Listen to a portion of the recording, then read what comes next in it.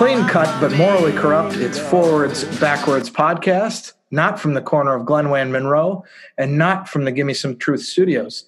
This week on the podcast, we discuss Forward Madison versus North Texas, and that's pretty much it, because we've kind of run out of other stuff to talk about.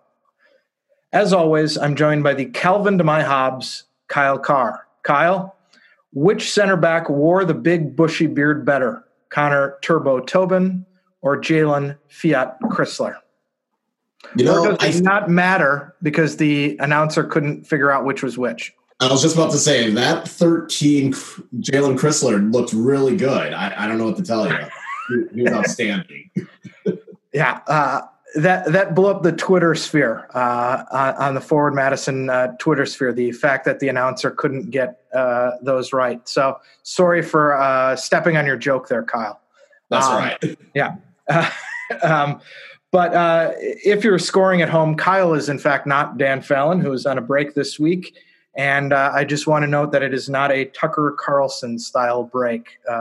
So we're also joined by Forward Madison's assistant coach, Cowboy Neil at the Wheel Hlavati. Before we get into the match recap, Neil, how's the Poshmark page going? It's heavily slowed due to my real job being back, and I'm super excited and glad that it has slowed down. However, there is a few that pop up every week, and somehow they just sell. So what should people, any good deals on the Poshmark page this week, Neil? I mean, there's always good deals. I'm willing to work with anyone. That's the key to my page. There's a price listed, but the price can always go lower. You are the used car salesman, especially with this hair you've got going, because people probably have not seen you because the camera positioning, we only saw Daryl on the sideline. So they have not seen you with this semi-slick hair and this very, very heavy mustache you got going. And it's very 80s. I will say, yeah. It's very 80s. Yeah. It was until after the match, a full beard and all of quarantine until now. And I felt, okay, it's home opener week. New look. Yeah. And just to let everybody know, as of right now, our prediction is that there's no snow for the quote-unquote home opener, but that could change. You never know. Kyle, you'll be watching at home, as I will, for the home opener. Yes, I will. Versus Greenville. And just, you were involved in the decision to kind of not do any formal match day ops, which I think from a public safety perspective was the right decision. Yeah, it was one of those where Andrew and I were discussing it, and as anyone knows, I've been very vocal about how there shouldn't be any sports in the country with how COVID has gone about. Thankfully, it seems like the bubbles in the NWSL and MLS and NBA and WNBA have gone well, but that doesn't mean it's something that we should just be doing. It's a gamble that worked out.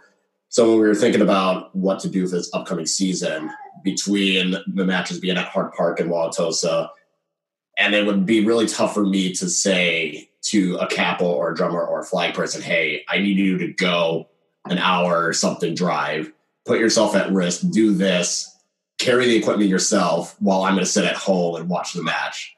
It'd be a little bit hypocritical on my side of it. I think to keep as many flock members safe as possible, not having an organized presence was the way to go. Obviously, if you're healthy and you want to go to the matches, make sure you wear your mask. But at the end of the day, it kind of was a no-brainer. It was just more of how we wanted to word the message and how we wanted to make sure that we emphasize that we're doing it to keep flock members safe, and we're trying to do it as we can so that next year when matches are hopefully back in Madison at Reese Stevens Field, everyone's there in one piece and healthy.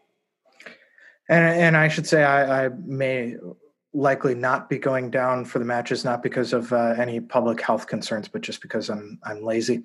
So, I always take the low road. Remember that. Neil, Kyle, always take the low road. So let's get into the kind of breakdown of the match. And we had three kind of key points that we wanted to talk about. And the first, Kyle, that we were discussing before the match last week, we kind of gave our predictions of how we saw the team lining up. For the most part, we got that right? Woj up top with out wide. You had Don and Paolo in the middle. You had JC. You had Eric at the 6. Connor and Chrysler in the center backs, and out wide. The places where we got things wrong were Giro out on the left back, who gave a man of the match performance, and we'll touch on that at various points. And then Gustavo Fernandez in the midfield, and part of that was to do with the Michael Vang Trang being derailed before this season started because of some sort of paperwork issues. It's always paperwork, it seems like. It's always paperwork. It happened last year with Ponto. Now it's happening again this year. So next year, I might have to put an early bet on how will FIFA screw it up. Yeah. Well, and I was texting with Chairman Schmidt and mentioned this to you. And I said, well, you'd think FIFA would have a better database system in place to manage this. And then I realized that was probably the dumbest thing that I've ever written. Yeah, unless you got Man City money, it's not going to work out for you. And so tell us a little bit about Giro getting the start, Neil, and Fernandez, who had been recruited in as more of a defender, from what I understood, playing in the midfield. Yeah, I'll touch on Giro first. He's someone that we targeted early on this year as we needed a person to play left back. Obviously, we brought in Eli as well, and we felt we had two very capable left back in our system. And that's something we really wanted this offseason, was to have at least two players at every position to compete and be a lot stronger than we were last year. And kind of as we got into preseason and through a quarantine and back into training, Giro had taken his offseason very serious. He was very fit coming back out of quarantine. He took his individual workouts very well, and then he just kind of ran with it ever since we got back to training and claimed the spot as his. And credit to him. He had a fantastic performance in Texas, and we hope that continues throughout the season. Yeah, we've been debating whether we should call him the Pink Cafu or whether, in fact, Cafu should now be known as the Brazilian Giro. It's unclear, but he had a great show. What about Fernandez in the midfield? Yeah, we brought in Gustavo initially to be cover at center back. We knew he could play right back as well. And then as training came back after quarantine, we started trying him as a 6, as a different option to Eric and some other things, trying some different formations. And we like his calmness on the ball. He's got a great engine. He's younger. He gives us some more youth on the field. So those are some qualities we really liked. And obviously, as the Mike Vang situation played out and going into that game, we knew we couldn't have him. It was something we worked on for a little more than a week to look at Gustavo in that spot. And I think for a professional debut, he did pretty well. There wasn't really more we can ask out of him. He got caught on the ball in a few situations, being a little slow, but all in all, I was very proud of what he brought to our team. And again, it was a great debut. Anybody else in there, Kyle, that you noticed or things that popped up to you in that 11 when you saw it unveiled? When I saw the 11, I was also surprised Giro was going to play left back, just because I knew he was capable of playing there, but I figured Pato would play there and Eli would kind of take that right back or vice versa. Once I kind of found out about Mike, what was going on with that, I didn't know who was going to take his spot, whether it was going to be Brandon or Louis, and then it ended up being Gustavo. And yeah, I agree. He looked really impressive in the first half, and I think for not knowing what he was going to bring, I knew he was kind of more of a defensive type of player, but for that first half, I think he was starting to get into a rhythm, starting to get under control. It was a promising debut, I would say, for sure. Also, I would say Pato looked good in the first half as well. He was putting in some good tackles. Him and Giro were definitely the two best performers in that first half initially. And I think as the game went on, and we'll talk about it later, it just seemed like as maybe more fitness was getting there, or North Texas was starting to get a little bit more physical and starting to get away with it at times. But overall, when I saw the lineup, I wasn't sure what Gustavo was going to do. But yeah, I was really impressed with how he played and how he turned out. And if that's his baseline, I'm excited for what's more to come. Yeah, I think Gustavo definitely changes a little bit of how we play in terms of profiles. Obviously, Mike Vang is very different than Gustavo, so it was good to see us have a bit of a different look, but it gives us more options. But when we do have Mike back, it'll it'll be a different look, and both players make us very strong, and it's good to have those kind of options, especially this year with 5 subs. It's crucial. And on that front, we can talk a little bit about the tactics. That's the sort of the big emphasis, as it seems is consistent with, matches against North Texas, is to concede possession. And, the team seemed to drop in and defend in 2 banks of 4, with Fernandez and Eric Leonard kind of dropping parallel. And then you had JC and Woj, aka Hank Scorpio, out in front of them, putting a little pressure on.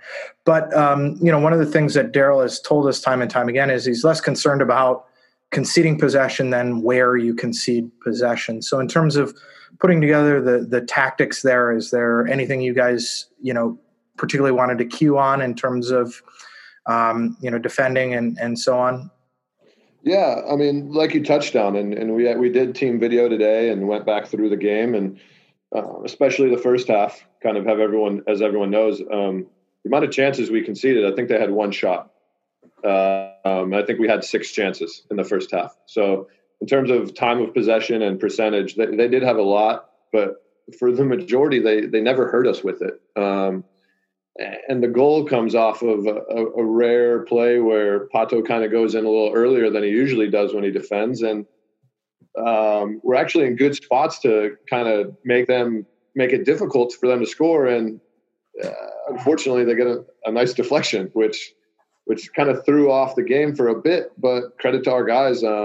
I think we still responded well to it. Obviously, we got the goal, but it didn't really faze us. It was an unfortunate event that they had possession, and you usually think chances will come from it. But in the end, it was 1 chance, and then I think they had a left-footed shot at the end of the first half when we kind of had a bad turnover, and those were the only 2 they had. So we were when it's funny because when you look at a game during it, sometimes you think it's really bad, and then you watch it on video and you're like, okay, it wasn't that bad. Our shape was really good, and the effort of everyone defensively was fantastic. I would say, especially near the end when Giro had that chance, you could argue that Madison could have easily had 2 or 3 goals going into halftime. It's just, just didn't fall. Giro had it, unfortunately blasted over the bar. But in terms of the first half, Florida Madison had the better chances. It was just, you take away a deflected shot. Once that happens, you're kind of, I feel bad because Phil did his best. I think would have gotten the far post if it didn't get deflected. He would have saved it. But once it kind of ricocheted and went near post, it was kind of no man's land. So it was, for how physical it was early on and how they responded to it, it was encouraging. And just if you put away, those 2 other chances near the end of the first half, I think you go in with a 2-1 or 3-1 lead. Well, and the other thing, and I think we've talked about the third kind of key thing was the tale of 2 halves, and we'll get to that as we kind of break down the match minute by minute. But going in right at the top, 12 seconds in, we saw, and my notes have it as JC kicked in the jewels, ? Claim for a penalty right off the top there while people were still getting their nachos, Kyle. Well, ESPN Plus stream was significantly behind the local stream, so I think most people have missed it by the time ESPN got itself together.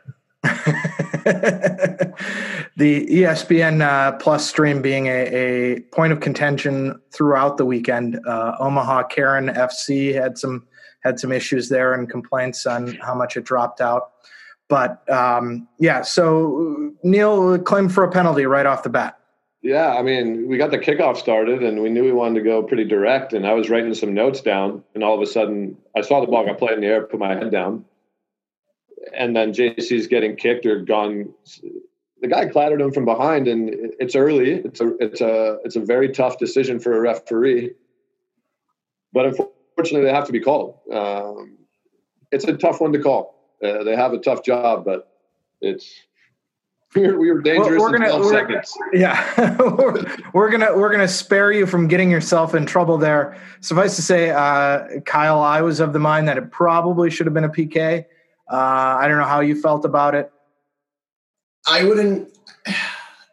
could see it being a PK, but with it being so early, I can see why they wouldn't give it, but they should have given at least a card. I feel like that should have warranted a yellow card, and that's not for my own selfish purposes. I think it's just one of those that kind of foul should warrant a card, in my opinion.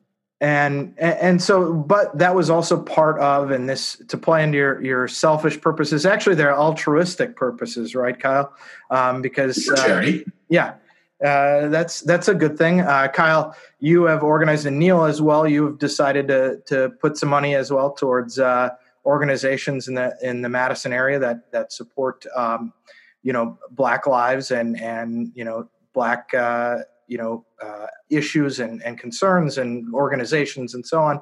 And Kyle, just if you don't mind, really quickly before we talk about their strategy seeming to kick JC as much as possible in the midfield, telling people about what you're doing and how they might be able to participate. Yeah, so I'm doing what I'm calling the Fair Play for Empowerment.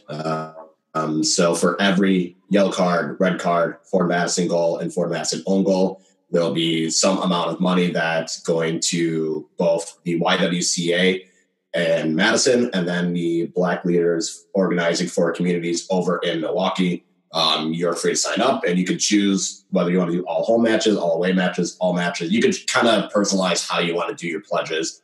So I think it was a good way for us to continue doing the charity and outreach. I think in a normal season, we would have had, tailgates and proceeds from, beer sales would have gone to different charities and organizations. So this is kind of just another way to keep that going. And I think having those two organizations, YWCA is one of our partners with Feathers and Flamingos. And I think since games are in Wauwatosa, it made sense to have a organization over in Milwaukee as well.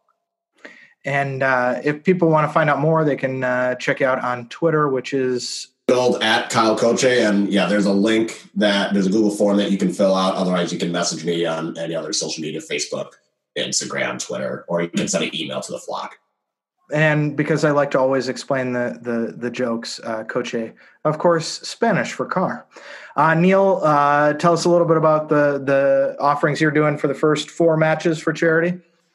Yeah, it's a similar initiative to Kyle. I kind of just wanted to do something to use the platform we have at Ford Madison and as a coach and someone in this community to do something beyond kneeling. And while that is seen, and I love kneeling, I think there's a lot that needs to be done beyond it. And I know our club is taking steps to do it. The flock is taking steps to do it. And I just individually, within people from Madison, but not only that, people that I know from every community of soccer I've been with, to kind of to provide an idea to say, you don't have to donate in Madison, but give back in your community to help your local Black organizations and your Black community, because we have a platform with soccer and we're on TV and we're seen. And I wish that there was a yellow card and a goal in the first 12 seconds, because that would have helped you and I, Kyle.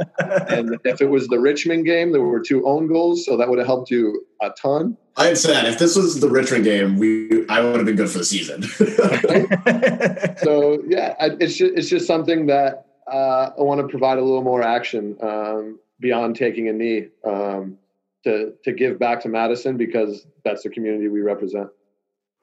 Great. And your donations are going to Urban Triage here in Madison. Is that right? Yeah. For the first 4 games, it'll be Urban Triage. I know April from the flock is heavily connected and involved with them. So that was one I wanted to lead off with. And then we have a 16-game schedule. So every 4 games, I'll add an organization to that, and you can choose which organization you want to donate to. It's a little less formal. Don't have a Google form. Kind of going off retweets and peer pressure, because he reached out to the Forwards Backwat 2, which is where you can find us on Twitter, and basically said, you guys in or what? And so that's how we got roped into his. But no, we're really happy to do it, and really happy that I think the club is going beyond, and the individuals involved with the club are going beyond, just the easiest steps that can be taken. And for lack of a better term, putting their money where their mouths are. Hopefully we use this movement and it continues, and we see changes in the front offices and of the league and of organizations. So we get more Black coaches, more Black, folks in positions of leadership within the organizations as well. Hoping to hear something from the USL on that, as we were promised that they were going to be taking some steps. So from that, let's transition back to the match. I lied at the top. You guys have turned me into liars.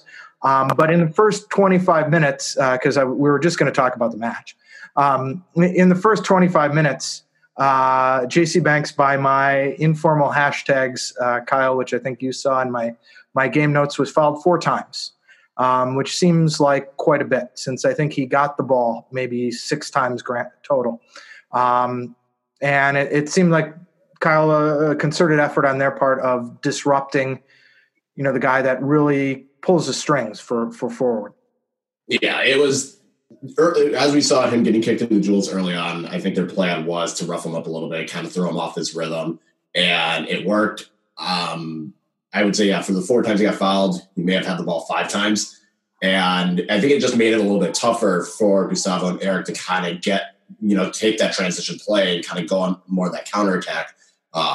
It was just really tough, and you kind of take out the whole middle of the field, kind of leaves, Wojciech isolated, kind of gets Don and Paul drop deeper. It kind of forces everyone to drop deeper, which obviously could work and benefit, as we saw in the first goal, kind of building up and having Giro take it himself and dribble at them. But it's really tough when, JC has that capability of, he can, get a shot outside the box. He can put a through ball to either wing or get it to Wojciech. And I think that made it really difficult throughout the whole match, is just he was kind of unable to really get involved in the match, just because, either they had someone on him or they're hacking him enough that even if you had the ball, you had to get rid of it within seconds.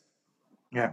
I think as well, sort of from a tactical perspective, when you look at it, when you look at the 2 other midfielders, Eric Leonard, is probably going to slide in the 6. He's not going to be the creative force. He's going to keep the ball moving and keep cycling it, but he's not going to be the guy that's going to be a creator. And then Gustavo Fernandez, as we've mentioned, first match as a professional, playing in a little bit out of position if you've scouted him, and, not what he played in college. And so, from a ball possession, get the ball out to, you cut off the supply, and that's what they did. And they did it on the edge of tactics. It's like Man City will follow you to break up the counterattack, a very similar sort of strategic fouling. What you hope is the officiating breaks out the yellow cards very early on. You guys have to, break out your checkbooks in response. But, you didn't see that early yellow card, and it may have affected the match, a little bit. But when you see that repeated fouling, that's the hope. But in the 10th minute, moving forward, some stuff transpired. But in the 10th minute, we saw the first surging run from Giro, and he laid one off on the wing for Paulo, and Giro was, I think, the danger man all match. Definitely was man of the match by far. Just his play, he was one of the few, like I said, able to go out wide, dribble at the defense, and set up other players. That's what I've always expected out of Giro, and the fact that he was able to defensively get us some good tackles and be in good positions as well. You could just tell that once JC was kind of shut down, the offense was primarily running through Giro, which is always, you can't complain about that. It's one of those things where the more players you can get involved and the more options you have, the better. Well, and Neil, talk a little bit about, was that a conscious decision on your part, or did Giro just, because last year we saw, and one of our concerns going into this year was Carter Manley not being out there on the wing, because he was a really effective attacker, especially with Don being able to cut in and Carter to use the space out wide. We were confident with Pato coming back that would be maintained on his side of the field.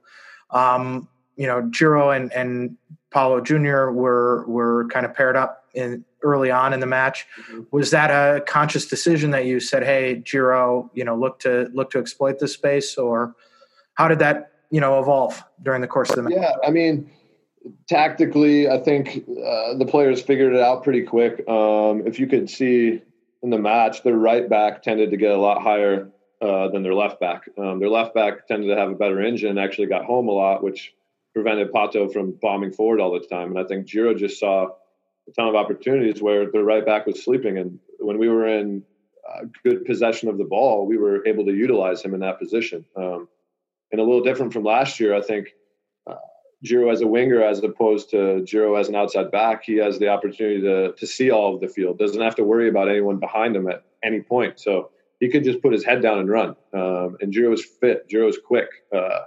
Amazing 1v1 defender. So yeah. And 1v1 attacker. Yeah. I mean, I think last year we saw, I was thinking even of the Bavarian match in the, Open Cup. He can score goals. He can get forward. We knew that about him. I didn't know he was such a brilliant, one-on-one attacker. Yeah, Giro's got great feet. Maybe the quickest feet on the team. And when he's on and they're moving and he's dribbling around opponents, it's very tough for opponents to defend him. So we hope that his development and his growth in that position continues throughout the year. We think he's done excellent defensively, kind of learning the position, and going forward, it's more of just a personal feeling on him of when to go and when to take guys on, because we don't try to hold guys back when they're feeling it to go forward. That's their natural instincts, to go forward and attack and go 1v1, and we want that to come out of all of our players. And Giro did that to the nth degree against Texas. Yeah, and just to highlight, there was another great individual effort from Giro in the 21st and 26th minute as well, where he was putting people under pressure and so on. And we'll talk about the goal in a minute. Unfortunately, before we talk about our goal, we have to address their goal. A couple of errors. First of all, Pato was all USL best top 11 defender last year, but he jumped in and missed it and got left exposed. I mean, it's a mistake. Guys make mistakes, misjudgment of the ball, especially early in the season like this. That happens. It looked like he just misjudged the flight and mistimed his tackle. That leaves for Redzic to kind of get in. It was interesting. We were talking about this goal before, and one of the things that reminded me of a little bit was the goal from Pepe last year in the playoffs, where the play was moving this way and the shot ends up going back the way the play originated, and catching the goalkeeper off. In this case, there was a little more of a deflection, a little shield, but it seemed a little bit like Marchetta got caught maybe leaning far post a little bit on that. But overall, a tough break on the road to take, Kyle. Yeah, it's one of those where when you're playing against the defending champs on the road, first game of the season, first game in 9 months, it's definitely going to be tougher to get back into a rhythm. And especially when that kind of goal happens, it's one of those where it's a fluke, so you can kind of just get back into it. And I know, Neil, you kind of mentioned like it didn't phase you. It was very clear that it didn't really rattle them. But it was still one of those where it's not how you want to start, especially that early into the match. Neil, was there anything that you guys said after that goal, or any changes you wanted to see, or was it? I mean, I thought the run of play early on in the match was fairly equal. I thought you guys were handling them pretty well. Yeah, when we were able to establish possession and basically when we could make a possession of more than 2 passes, we were fine. We had some early moments where I think we thought we had a bit less space than we did, but when we got on it, we were comfortable. And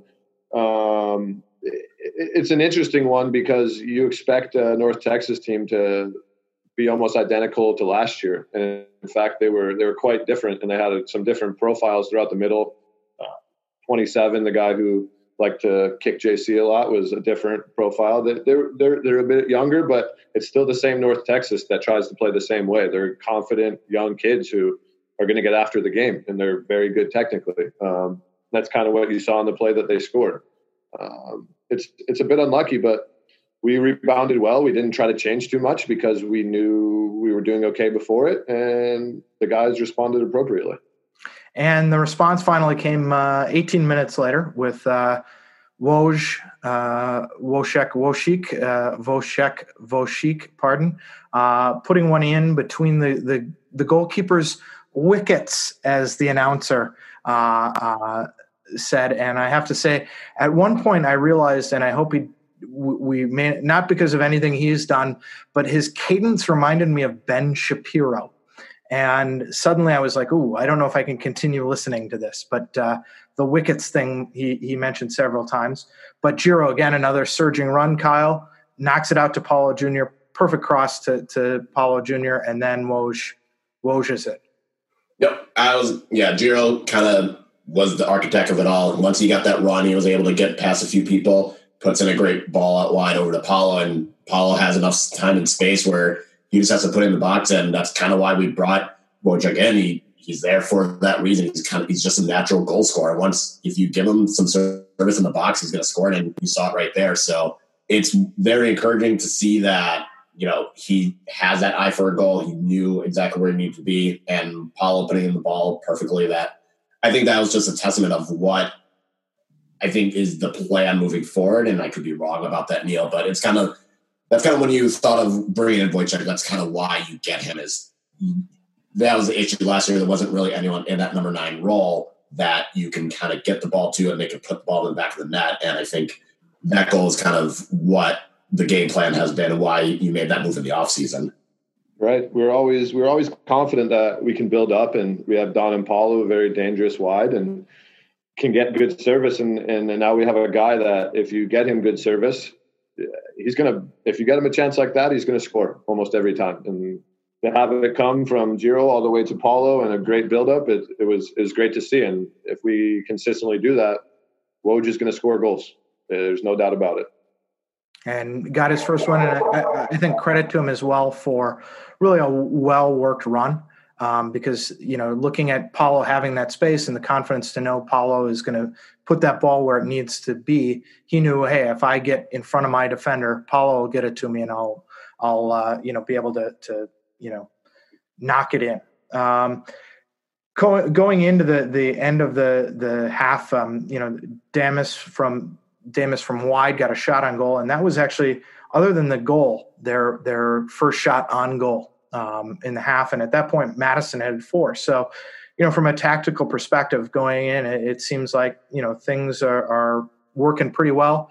You have the moment there just before the half when Woj gets played through and knocks one over the crossbar. Would have been a great chance if he had taken it, but it was a pretty high, low probability chance. But, again, goal scorers will put that one on the net, and, that he got it goalward from that kind of angle speaks to his quality.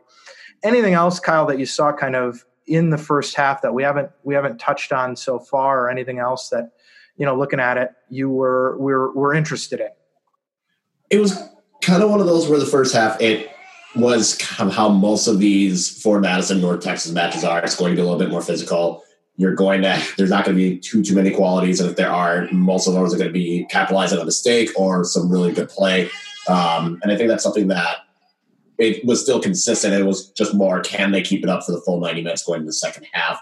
And was there going to be another goal, and could it end 2-2 is what I was always thinking. Mm-hmm. Yeah, and so we go into the second half, and kind of right off the top, though, things seem to shift. Right, there's a kind of fear. Ball bounces around a little bit in the box. Rodriguez forces a save out of Marchetta.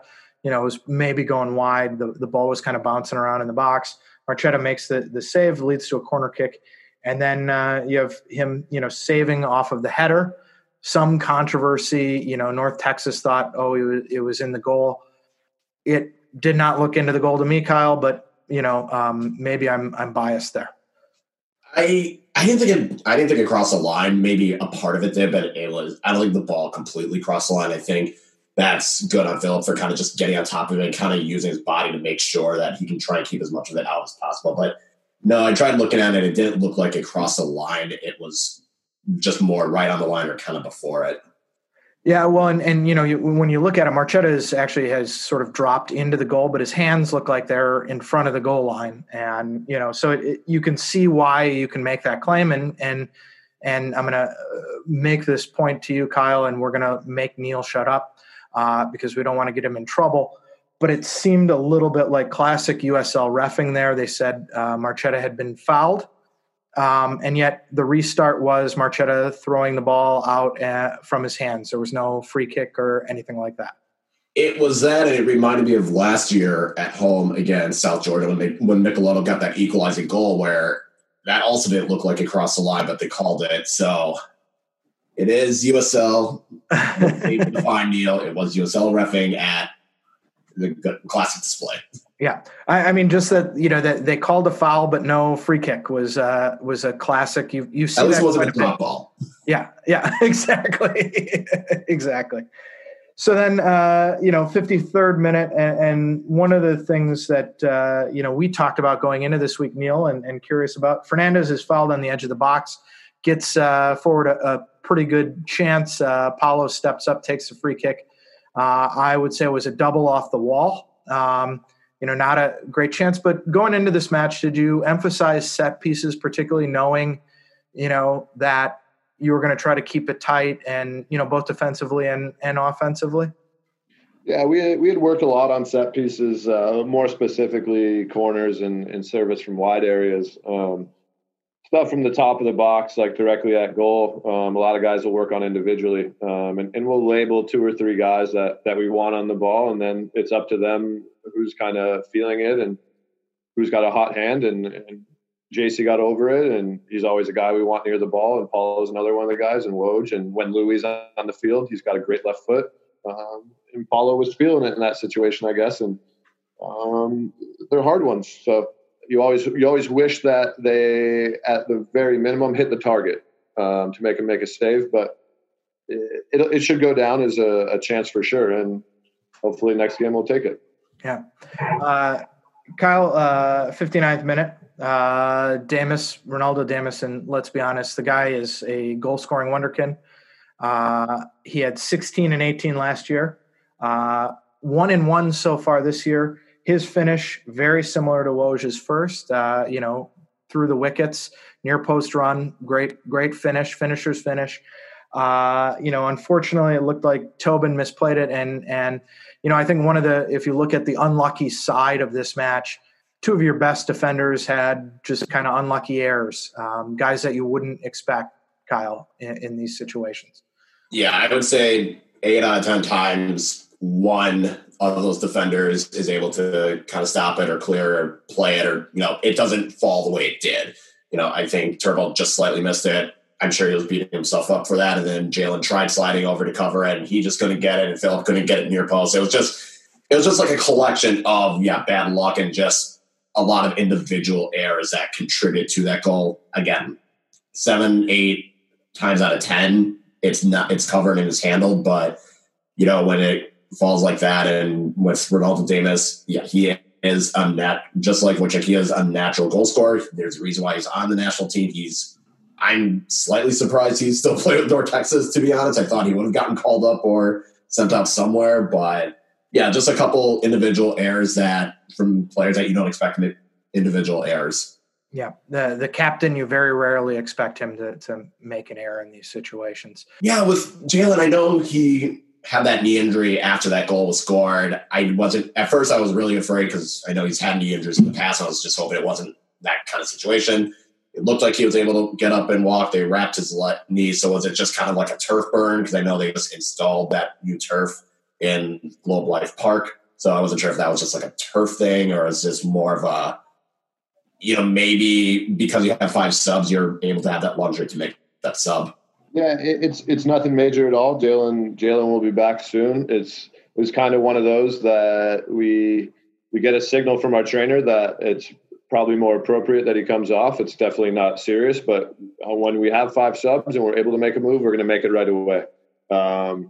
So we don't need to worry about Jalen too much. He'll definitely be back soon with us, and it's one of those things. Like I said, if we can make a sub and we need to get a guy on, we don't want to play with 10 for longer than 30 seconds. So we just made that move quick, and we probably wouldn't have made a move to change personnel like that, but we know Eric's capable of going back there and playing. So it didn't shift around many things in our lineup. So it wasn't a very hard change. Talk to me a little bit about Damus. What's it like to prepare for him? Do you think he's a star in the making? I mean, he's a young kid. Hasn't been moved up. What's your scouting report on him long term? I mean, the guy's got pace. He's quick. He's good on the dribble, and as proven last year, he can do the last part and put the ball in the goal.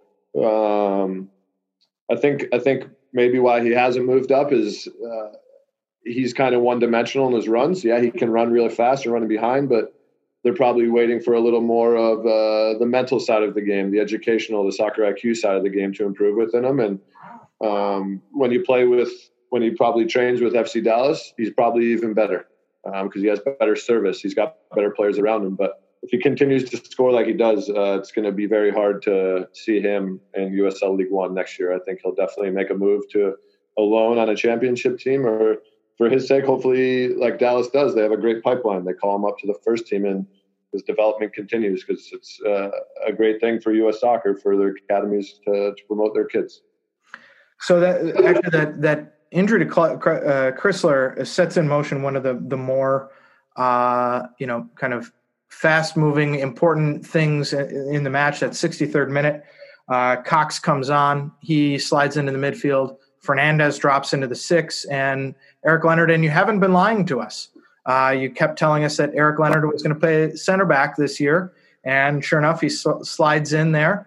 Nice little bit of flexibility he offers you. But the other big thing is finally, after, by my count, the 5th foul, but I may have missed some in there, on J.C. Banks, finally Allison is given a yellow card. And that was a big development because it meant money for charity, but also, probably about 40 minutes too late on the yellow card there. Give or take, Kyle. Yeah, it was definitely a chippy and physical match. And it was kind of noticed early on that this ref was going to let them be a little bit more physical. And that's fine, but there are definitely a couple of tackles I noticed in the first half. I think there was one outside of the box, I think on the left side. And I wasn't sure if it was Giro Apollo that drew it, but it was kind of one of those tackles where you think, again, that's a yellow card to the one on JC, but it took a while. And I think it was just more the ref kind of having to say, okay, maybe we're getting a little carried away, or this is it was getting more physical. And that could just be something that North Texas being the home team, or, the players at North Texas, because they're training with FC Dallas, they're just used to a bit more physicality, so then they carry it over to this match. And, that's going to be something to watch moving forward. But, yeah, I think it was definitely the referee deciding it's going to be a little bit more physical. That's fine if it's going to be that way, but there are definitely some tackles that you can argue could have been carded. But still, it is what it is. 73rd minute, we see a great save from Marchetta. Kyle, overall, how would you grade the Marchetta performance? I think it was pretty good. I'd say like 6.5 or 7. Definitely can see the shot stopping ability. Definitely can see the composure that he has, in his box. He's not, frazzled. He's not rushing and making bad mistakes. I think once he gets more comfortable, both playing and with the teammates, maybe becoming a little bit more vocal as well. But he had some big shoes to fill, filling in for Brian and Ryan, and I think he's on his way to doing that pretty well. But, yeah, I think you can see the qualities that are there, and once I think he gets more comfortable, it can command his box a little bit more. One of the interesting things, and Neil, maybe you can, talk about this, if this was in terms of distribution, a lot of, the ball's back. It seemed like the goal was to have his distribution go long. Was that a strategic choice, or was that just a little bit of lack of comfort from him not having played a competitive, match with these guys 11 aside? Yeah, I think it was a little bit of both. I think there were definitely situations where he felt they were just pressing us too high on our half, so let's not try to build out. I think that direct point you just made goes into a large part. That was Phil's second game with us ever. And a large part of beyond that is we haven't played a friendly game with anyone since St. Louis. And that was a long time ago. And other teams have had that was back in the famous days of March 2020, if I remember. And other teams have had the liberty to schedule or play their MLS teams or play a team very close in their market. We had the opportunity, but we made the choice to say we're not going to get on a bus. We're not going to go play another team within USL because we care about the safety of our players. We're not going to take a chance on anyone getting this virus, no matter how much we're testing. We said we're going to stay home, we're going to continue to train, and we're going to take our chances. I think it was the right decision. And as we play more games, we'll get better because our guys will get used to playing with each other and against real opponents. It's an unfortunate situation when you have to make decisions like this as a coaching staff to say we can't play a friendly game because we care more about the safety of our players than almost winning. That was the choice we made. And it's, as a staff, we all agreed that it was the right one. Well, and I mean, you're Neil, basically a soccer idiot savant. So expecting you to make choices outside of soccer is really asking a lot of you. Thank you. I've had to make a lot of choices outside of soccer this year that have greatly affected my personal happiness. Just want to make a quick point that Monis and Bennett coming in the 74th minute. Alex Monis, one of our lone players, we'll probably talk about them more going forward. And they came in for Paulo Jr. and Don Smart, and I was a little disappointed that you didn't put Monis in for Don Smart on the sub board, because that would have meant Don Smart would have been subbed for by a man half of his age. So Don is 32 by my calculations, and Alex is 16. A lot of potential there, huh? Loads of potential, and we knew we would get him on at some point, and that we would need subs. And the kid is fast, he's rapid, he's pacey, and he's got a great soccer brain. And it was his first game as a pro, and he didn't really skip a beat, to be fair. So we're happy with kind of what he brought to the game. And when looking back at it, we think we could have brought him on earlier. I saw, in the post-game, it was, one of Daryl's comments as well, that they could have brought him on earlier. Yeah, I mean, we look back on every game after it as a staff and look at our sub patterns and our tactical changes, and that was one thing we addressed and said we could have given some more time to a few people to really let them get involved and see what they can do. And I think you'll see that probably moving forward, of course, situationally based on what's going on in the game. But we know this year we have very, very capable substitutes we can make in every game. So for those of you watching at home, I on the simulcast, I prepare copious notes for my match notes minute by minute. And I sent them over to Kyle this afternoon, and Kyle responded back, nothing about time wasting. And Kyle, I wanted to get your thoughts on that, because obviously that was something that jumped out to you. And I said, well, that was kind of obvious by the fact that nothing happened from the 89th minute on my notes to the 95th minute, I thought.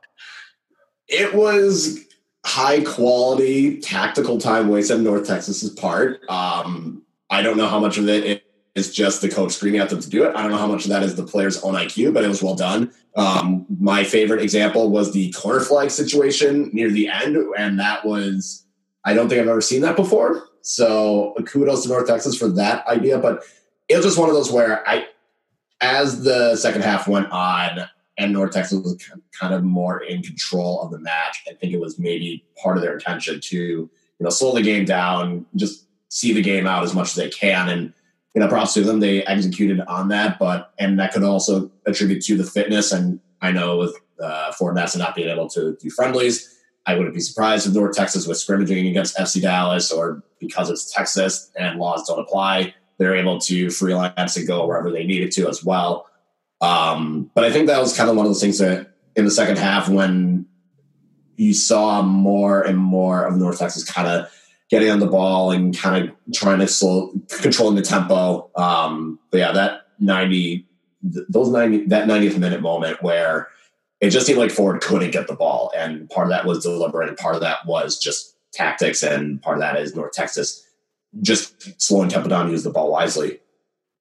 Yeah, that's always the danger when you go down a goal to a team like North Texas, who can possess even when they're under pressure. And it's the advantage. It can be frustrating to watch your team, and it can be frustrating as a player, because you have a system that there are points where you want to cue in on, and try to win the ball back. But, with a team like North Texas, they can knock it around really smoothly, and they don't take unnecessary chances in possession. So, Neil, that's an ideal segue into our next topic, which diving into Madison with Neil Hovati. You can't go to the bars anymore, Neil, but one of the things we were interested in, because we talked about this last week, was the notion of not putting the lineups out, and how much you like the John Harkes lineup, and trying to shield things from the opposition. And, time wasting, particularly talking to your ball boys and ball girls about their role in time wasting is an old coach trick. But I wanted to talk to you a little bit about, some of the coach tricks that you've seen employed, let's say.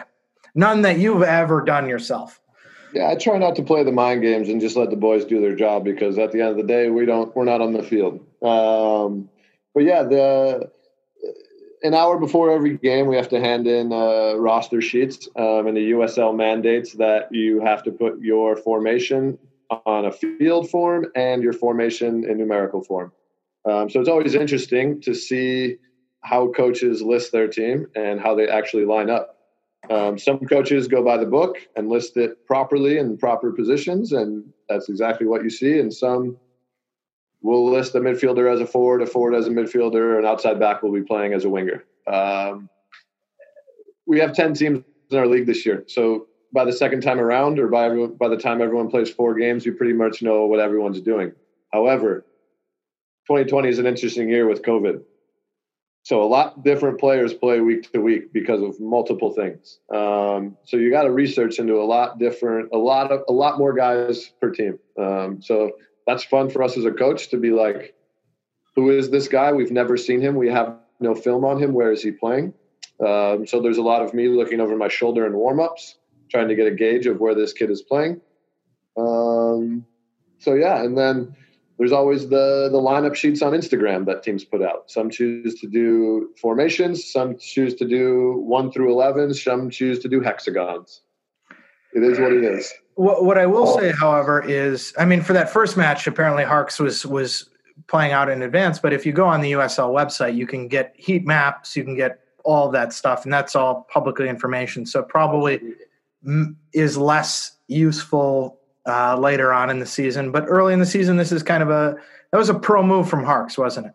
Yeah, it's fun. And I always kind of have some little arguments with our front office and our social media guys. And I show them the best clubs in the world, Manchester United, Real Madrid, Bayern Munich. They never put a formation out. Only 2 of the 3 of those might qualify as best clubs in the world, Neil. You know that. But there's many clubs that do it. I'm not even going to respond to you right now, Keith, because we're in the Champions League and I love it. We got 14 penalties this year, and that's what clinched it. You know what? In formats you get 14 penalties, I will take back all criticism as well. Yeah. 14 penalties this year in 16 matches would be ideal. Would really help, especially since I think it was about this time last year that we finally got our first PK of the year. Man. Yeah, it was a while last year. Let's hope that spell doesn't live on into 2020. But what are some of the other tricks that you've seen coaches play or that you've experienced in your long and winding road through American professional and Polish professional soccer? Coaches will pull tricks on their own players where they won't be in the proposed lineup all week, and then all of a sudden you see your jersey hung in a locker and you're like, why am I starting? So I've had those played to me, but I've had it also done to me the opposite way, saying you plan all week, you're in the starting squad, and then all of a sudden your coach says, hey, you need a mental break. So that's always fun. I feel like if you're going into like one of the biggest matches of the season and it's like, yeah, I'm not starting, and then it's like, nope, you're going out there. It's like, wait, I wasn't ready for this. I was expecting to come out and sub, kind of get an idea of how the match will go. That's like Ji-Sung Park for Manchester United, just being a role player and starting in Champions League finals and FA Cup finals. And it's like Ji-Sung's name is on the sheet when they're playing big games. Do you think sometimes that's, a technique from a coach to get a player out of his own head? Yeah, definitely in some instances for sure. And there's times where, listen, we have more competition for places this year than ever. And there's going to be guys who the fans think should start every game that aren't. And it's because there's guys we have a stronger bench, and we're going to keep the spirit and the morale of our team strong by including everyone. And that's a lot easier to do, especially with 5 subs too. Any other great, like watering one half of the field, the ball boys going and get a hot dog in the second half that you've experienced? When I was playing with Edmonton, we were playing away at the New York Cosmos at Hofstra one year, and they always water their field before they play. and I see the golf cart. They would do it at the back of a golf cart, and I managed to catch it at the end of warm-ups. I went in late, and they're mixing laundry detergent with water so they can make the plastic blades even more slick. And we go out to start the game, and the ball is just fucking zipping. And we're just like, first 20 minutes, no one can get used to it. They were always used to it. And I'm like, that's pretty smart, guys. But was it also like slickness in terms of like cutting and stopping or anything like that? Or it didn't affect that as much, but a little bit. I mean, because you go out there for 25 minutes and you're used to one surface, and immediately you're like, Raul's out there, Marco Senna's out there, and they're just having a field day. Anything with like toilets being backed up or anything like that? Lansing gave us a nice little backed up toilet last year. That was fun for Daryl to walk into the toilet and see an absolute bomb go off in there. So we were really happy when we came back for the second one and all the fans came. We checked the toilets right away and we said, okay, boys, we're ready to go. Clean toilets, pick up a victory. That one was fun. Oh, that was a good time. Kyle, any last thoughts before we call it an evening here? I guess I'll slightly preview the Greenville match. I feel like watching Greenville these last 2 weeks, I think everyone went in with the expectation that Greenville were going to be one of the favorites. They're going to be a tough team. They're defensively sound, and adding Brandon Fricke was always going to help. I mean, Fricke being suspended is good, but I think this for Madison, if we can get Don and Paulo and JC more involved, they can really take it to Greenville, because it seems like they are trying to be a little bit more open and a little bit more fluid. And you saw with Richmond, they were able to get a higher press, and that was kind of bothering Greenville. And if it wasn't for Richmond shooting themselves in the foot multiple times, I think Richmond could have gotten at least a point out of it. So I'm excited to see what happens. And with Fricke being suspended, I think that could be a chance for Woj and JC to kind of play more through the middle. And yeah, I'm hoping for a big game response from both Don and Paulo, because, I mean, other than Paulo's assist, it felt like he wasn't able to be as influential, and same with Don. So it'll be interesting to see, and I hope that the fans that are there on Friday try to show their support in the best way possible while still following guidelines. And if they're not wearing a mask and I find out, there's going to be hell to pay. That, wear a mask. If you go, enjoy yourself. That should, go without saying. We're all, there's still a pandemic raging, and we can kind of debate forever and ever on this podcast the moral morality of the return to play. And I think, for the most part, it's worrying to me, and we, know the club was in a tough spot, and we hope and know, based on the trust that we've put in the club, that they're going to do everything to ensure the safety of, players and fans there, and social distancing and masks. But part of me wishes that we wouldn't have to have these conversations. I think that's been my sentiment from the beginning. I'm going to enjoy the match. I'm going to try to turn my brain off for 2 hours. I'm worried about Greenville. They've looked good. If they can add that attacking, more fluidity to that Stern defense and combine them together, they could be really good. They were really good last year. I think, they have a good base to build off of, and adding Fricke, as you've said. So work ahead of you, Neil, for this week. Yeah, we've already watched them a couple times, and Kyle, pretty good scouting report of Richmond Greenville. That was well done. We got some of the same stuff written down. But Greenville is beatable, and we're at our home place and our home away from home, you could say. And the guys are excited, and I think it'll be a positive result on Friday for us. Fantastic. Looking forward to it. Watching on ESPN Plus and the local television partner, TVW. 605 on your Charter Spectrum, as I learned from, tweeting that question out. I want to say, until next time, forwards, not backwards, upwards, not forwards, and always twirling towards freedom. On our block, all of the guys call her Flamingo.